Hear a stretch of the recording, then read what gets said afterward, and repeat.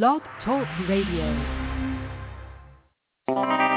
Yo, this is your boy G-Ski Rocks, and this is going out to the lovely, lovely women of the world. I know sometimes you have to make a hard decision, but I want you to think about this.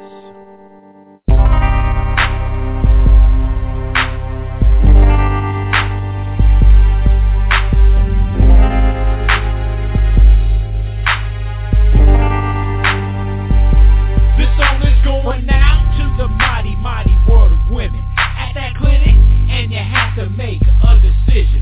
Is it life? Is it death? I know you must decide. Either way, either choice, it is a long ride. Raise a child, single mom, and will the father be there? You had your fun that night, but I don't think he cares. Bring a life into this world is a big responsibility.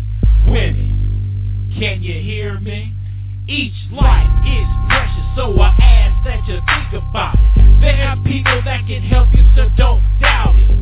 It's demanding and you may not have much to give, so hear me out when I say, just let them live. I want you to know that they're precious human life. Just let them live. Taking away their chance, I don't think that it's right. Just let them live. Taking away their opportunity to grow old. Just let them live. And what they could have been, you'll never, ever know. All races, all creeds and colors. One thing that kids know is how to love each other. There are doctors, nurses, and grade school teachers. Hey, and welcome. Welcome to TRU-Life Fridays Radio. I am your host, Letitia Wong. I am on the air with my wonderful co-host. Hey, Thomas, how you doing? I am doing very well. You can call me the Visible Conservative, too.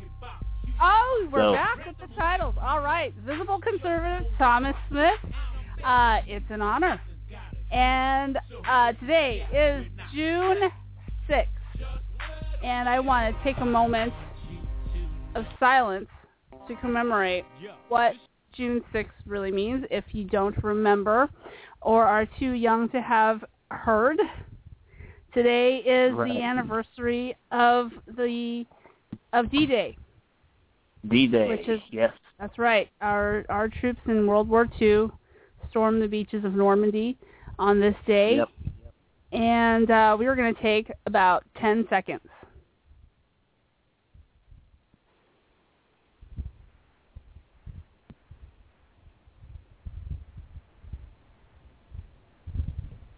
Thank you, everybody. And we're going to intro the rest of the show as we normally do, and then talk a little bit more about that. So, Thomas, please take it away. Deuteronomy chapter 30, verse 19 says, I record this day against you, that I have set before you life and death, blessing and cursing. Therefore, choose life, so that you and your seed might live. Dear Heavenly Father, in the mighty name of your Son, Jesus Christ, we give you glory, honor, and praise. Father God, we are thankful on this day, commemorating D-Day. We are thankful for all the sacrifices that our soldiers gave in the service of our country. Father, we are thankful for your Son, Jesus Christ, who paid the ultimate sacrifice so that we might be able to have a relationship with you. Father, we thank you for our show today, Lord God, dealing with a very explosive and a divisive issue, Lord God. And as we wind down this topic, Father, we pray that there is clarity that's brought to this subject matter so that people won't continue to be deceived by those with very evil agendas. Lord, we thank you for the voice that you've given us here on Pro-Life, TRU-Life Fridays Radio. Thank you for our host, Letitia. Thank you for the wonderful guests that she successfully brings in. And I ask that you would bless their families, bless the information that they're going to present today. May it be effective in reaching those that need to be reached.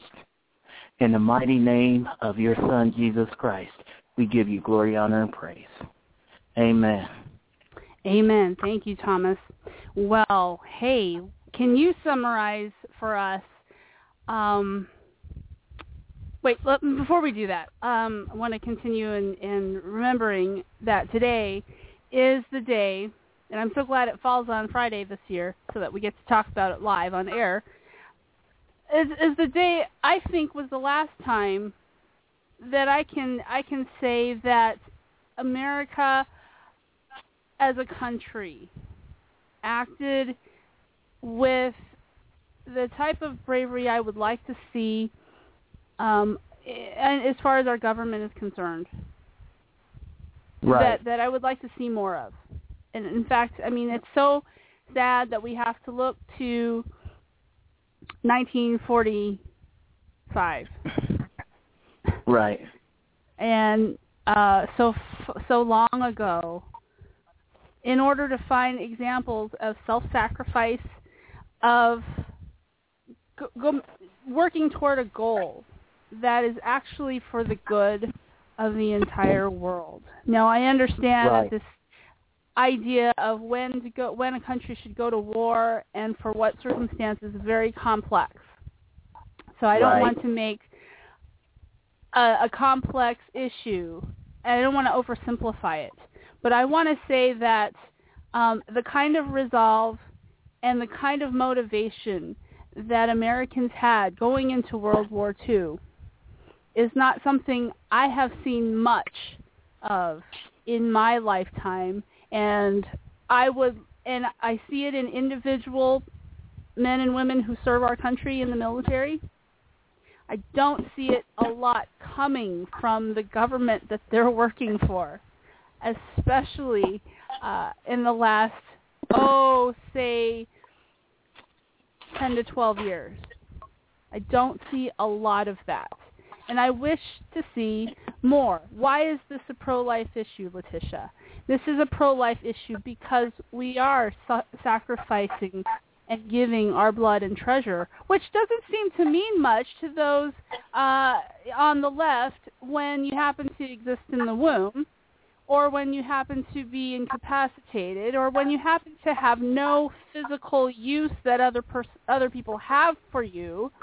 But they would agree still that our men and women in service are this country's blood and treasure, and that we shouldn't give away their lives superfluously on causes that don't have good enough reason to give them. I would agree with that. They would agree with me. However, I'm being consistent here, and they are not. And that is why this is a pro-life issue, is that there are causes in this world, such as that of World War II, that merit this intervention, risking one's life and investing one's risking bodily harm, life, limb, family, etc., in order to make sure that other people and ourselves can be free. That's a pro-life issue. Yep. And I hardly think that even the most anti-war youth protesters that we see today would say that freeing countries from the grips of Nazi Germany was not a worthwhile cause. I don't think I've heard many of them say so, and I think those that say so would be very heartily disagreed with, even those on their other side, because everybody understands that without intervention, the continued extermination of Jews would be happening. The continued, and it wouldn't just stop there. It would go to Africans. It would go to blacks. It would go to Slavs. It would go to anybody that didn't fit the bill of the Third Reich as the most perfect people on earth, or those that are lives worth living, and the most useful and worthy human beings on earth. So that is that brings us, because everything is connected, that brings us to kind of our topic. And so far, we have been talking about this white privilege conference and the issues that have been touched off by the white privilege conference.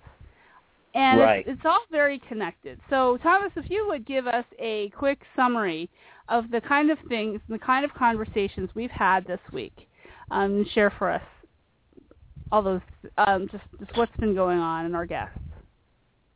Oh, wow. Yesterday, we had Reverend C.L. Bryant, and he essentially broke it down in a way that you really can't add much to it. He even got into the historical aspect using his own personal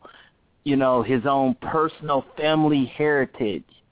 And essentially what Reverend C.L. Bryant said was that the notion of white privilege doesn't honor those black men and women who died in slavery, who had a dream for their families to someday be free. You know, he kind of talked about how the, slave men, they were proud, even as they were being beat. And you know this from historical data. These men, they wouldn't cry as they were being whipped. They were strong and they were dignified. But, so he was talking about that. He was talking about how the Christian church, in seeking to adopt this whole notion of white privilege, the evangelical Christian church is walking down that's a slippery slope. And then you had Monday night, we had Jack Cashel and Babette Holder. You know, Jack Cashel, investigative reporter, white man who grew up as a minority in North New Jersey, where in his high school, he was one of only, I think he said, like 2 or 3 white people in his entire school. And he told a story one day of how he went to play basketball, and just to humor himself, he decided to count how many black people was at the court in relations to white people. And it turned out it was 88-1, with him being a 1. And so Jack has a perspective on the fact that he grew up in North Jersey. He grew up in a family that he was raised by his family that people are people. So, don't get to tripping off a race. And contrary to what the liberals try to say, some white people actually do raise their children to see people as people. Actually, a lot more does, as do black people, black conservatives specifically. But you know what? This whole notion of white privilege, I can't wrap my mind around it, because of the fact, how do you explain a George Washington Carver who had he created 10,000 products from the peanut and the sweet potato. He didn't do that because of white privilege. How do you explain the guy from Chicago? I forgot the man's name. I could see his face. But he invented the stoplight. Black man.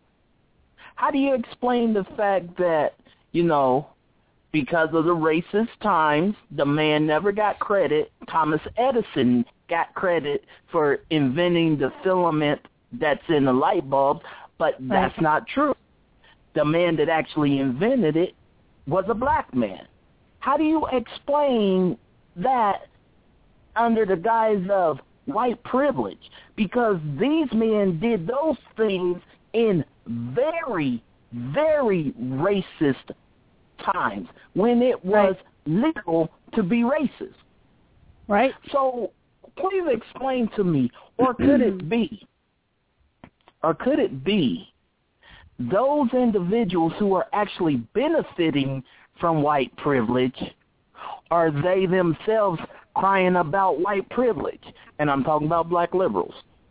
I'm talking about white liberals throw out the notion of white privilege when they themselves are the ones taking advantage of black people to get their agenda across in the black community. And that's all I have to say about that. Right, yeah, and we capped off yesterday's most powerful program by seeing how that this idea is infiltrating a lot of areas of American life. Of course it does. Of course it will. I mean, I'm just saying that anything that, and the reason, and I had this conversation with Pastor Brian on the phone about why I asked him why are pastors latching on to this. And not all. I'm not saying pastors in general. I'm saying that there's some pastors that want to kind of be ahead of the curve, I guess, in pastor land. When there's a competition, there's an unspoken competition. I mean, it's everywhere. Competition among pastors who could be more cutting edge than the next guy, the next pastor. Right. And this is kind of the next cusp. Latching on to this idea of white privilege, because it seems to be so academic, seems to be the hot topic of the day. And I'll tell you my experience with this, and this is why I felt pretty strongly about wanting to put this on our True Radio Network. And I had always known that Al Sharpton's been around for decades. Jesse Jackson has been around for decades, and Jesse Jackson was known for being an extortionist. He would go from his Rainbow Push Coalition, go to various big businesses and say, if you don't donate money to my Rainbow Push Coalition, I will accuse you and your company of being racist. And so pay me money. And a lot of businesses did that because the last thing that anybody wants to be accused of, I guess, in this society is to be a racist. Right. I mean, the next wave is coming is that you don't want to be accused of being a homophobe either. But right now, this is how people have made a name for themselves, like Jesse Jackson and Al Sharpton. They have been race trading, like horse trading. They've been commoditizing the issue of race. They have been using race as a way to make a name for themselves and to make money for themselves. Racism. That's right. Racism. That never gets old, does it? Yeah. And this is probably just the next iteration. This white privilege stuff has been around for a while, but the first time I think I got really alarmed is when I went to my daughter's public school. And it was the principal of the school, and he was sitting in from, to make a very long story short because it's kind of rather involved, there was a presentation by some high school kids about how systems work. Now, we've all been primed up so that I don't have to explain what systems I'm talking about.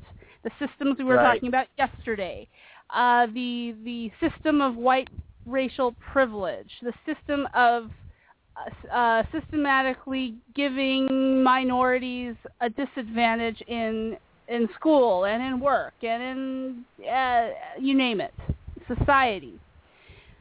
And I looked at that, and this was my first exposure to this type of reasoning on paper.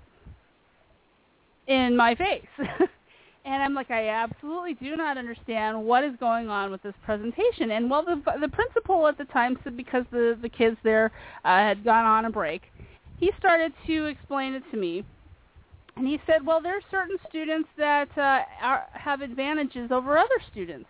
They have material things that other students don't have, and this gives them a better identity, I suppose, a better personal view of themselves than those that do not. So those students that have fewer things, now this is my paraphrasing of his words, have fewer things than those students who have more things suffer from some kind of identity problem that affects the way they view themselves and their performance at school. And I took a step back and I said, did I really hear what I just heard?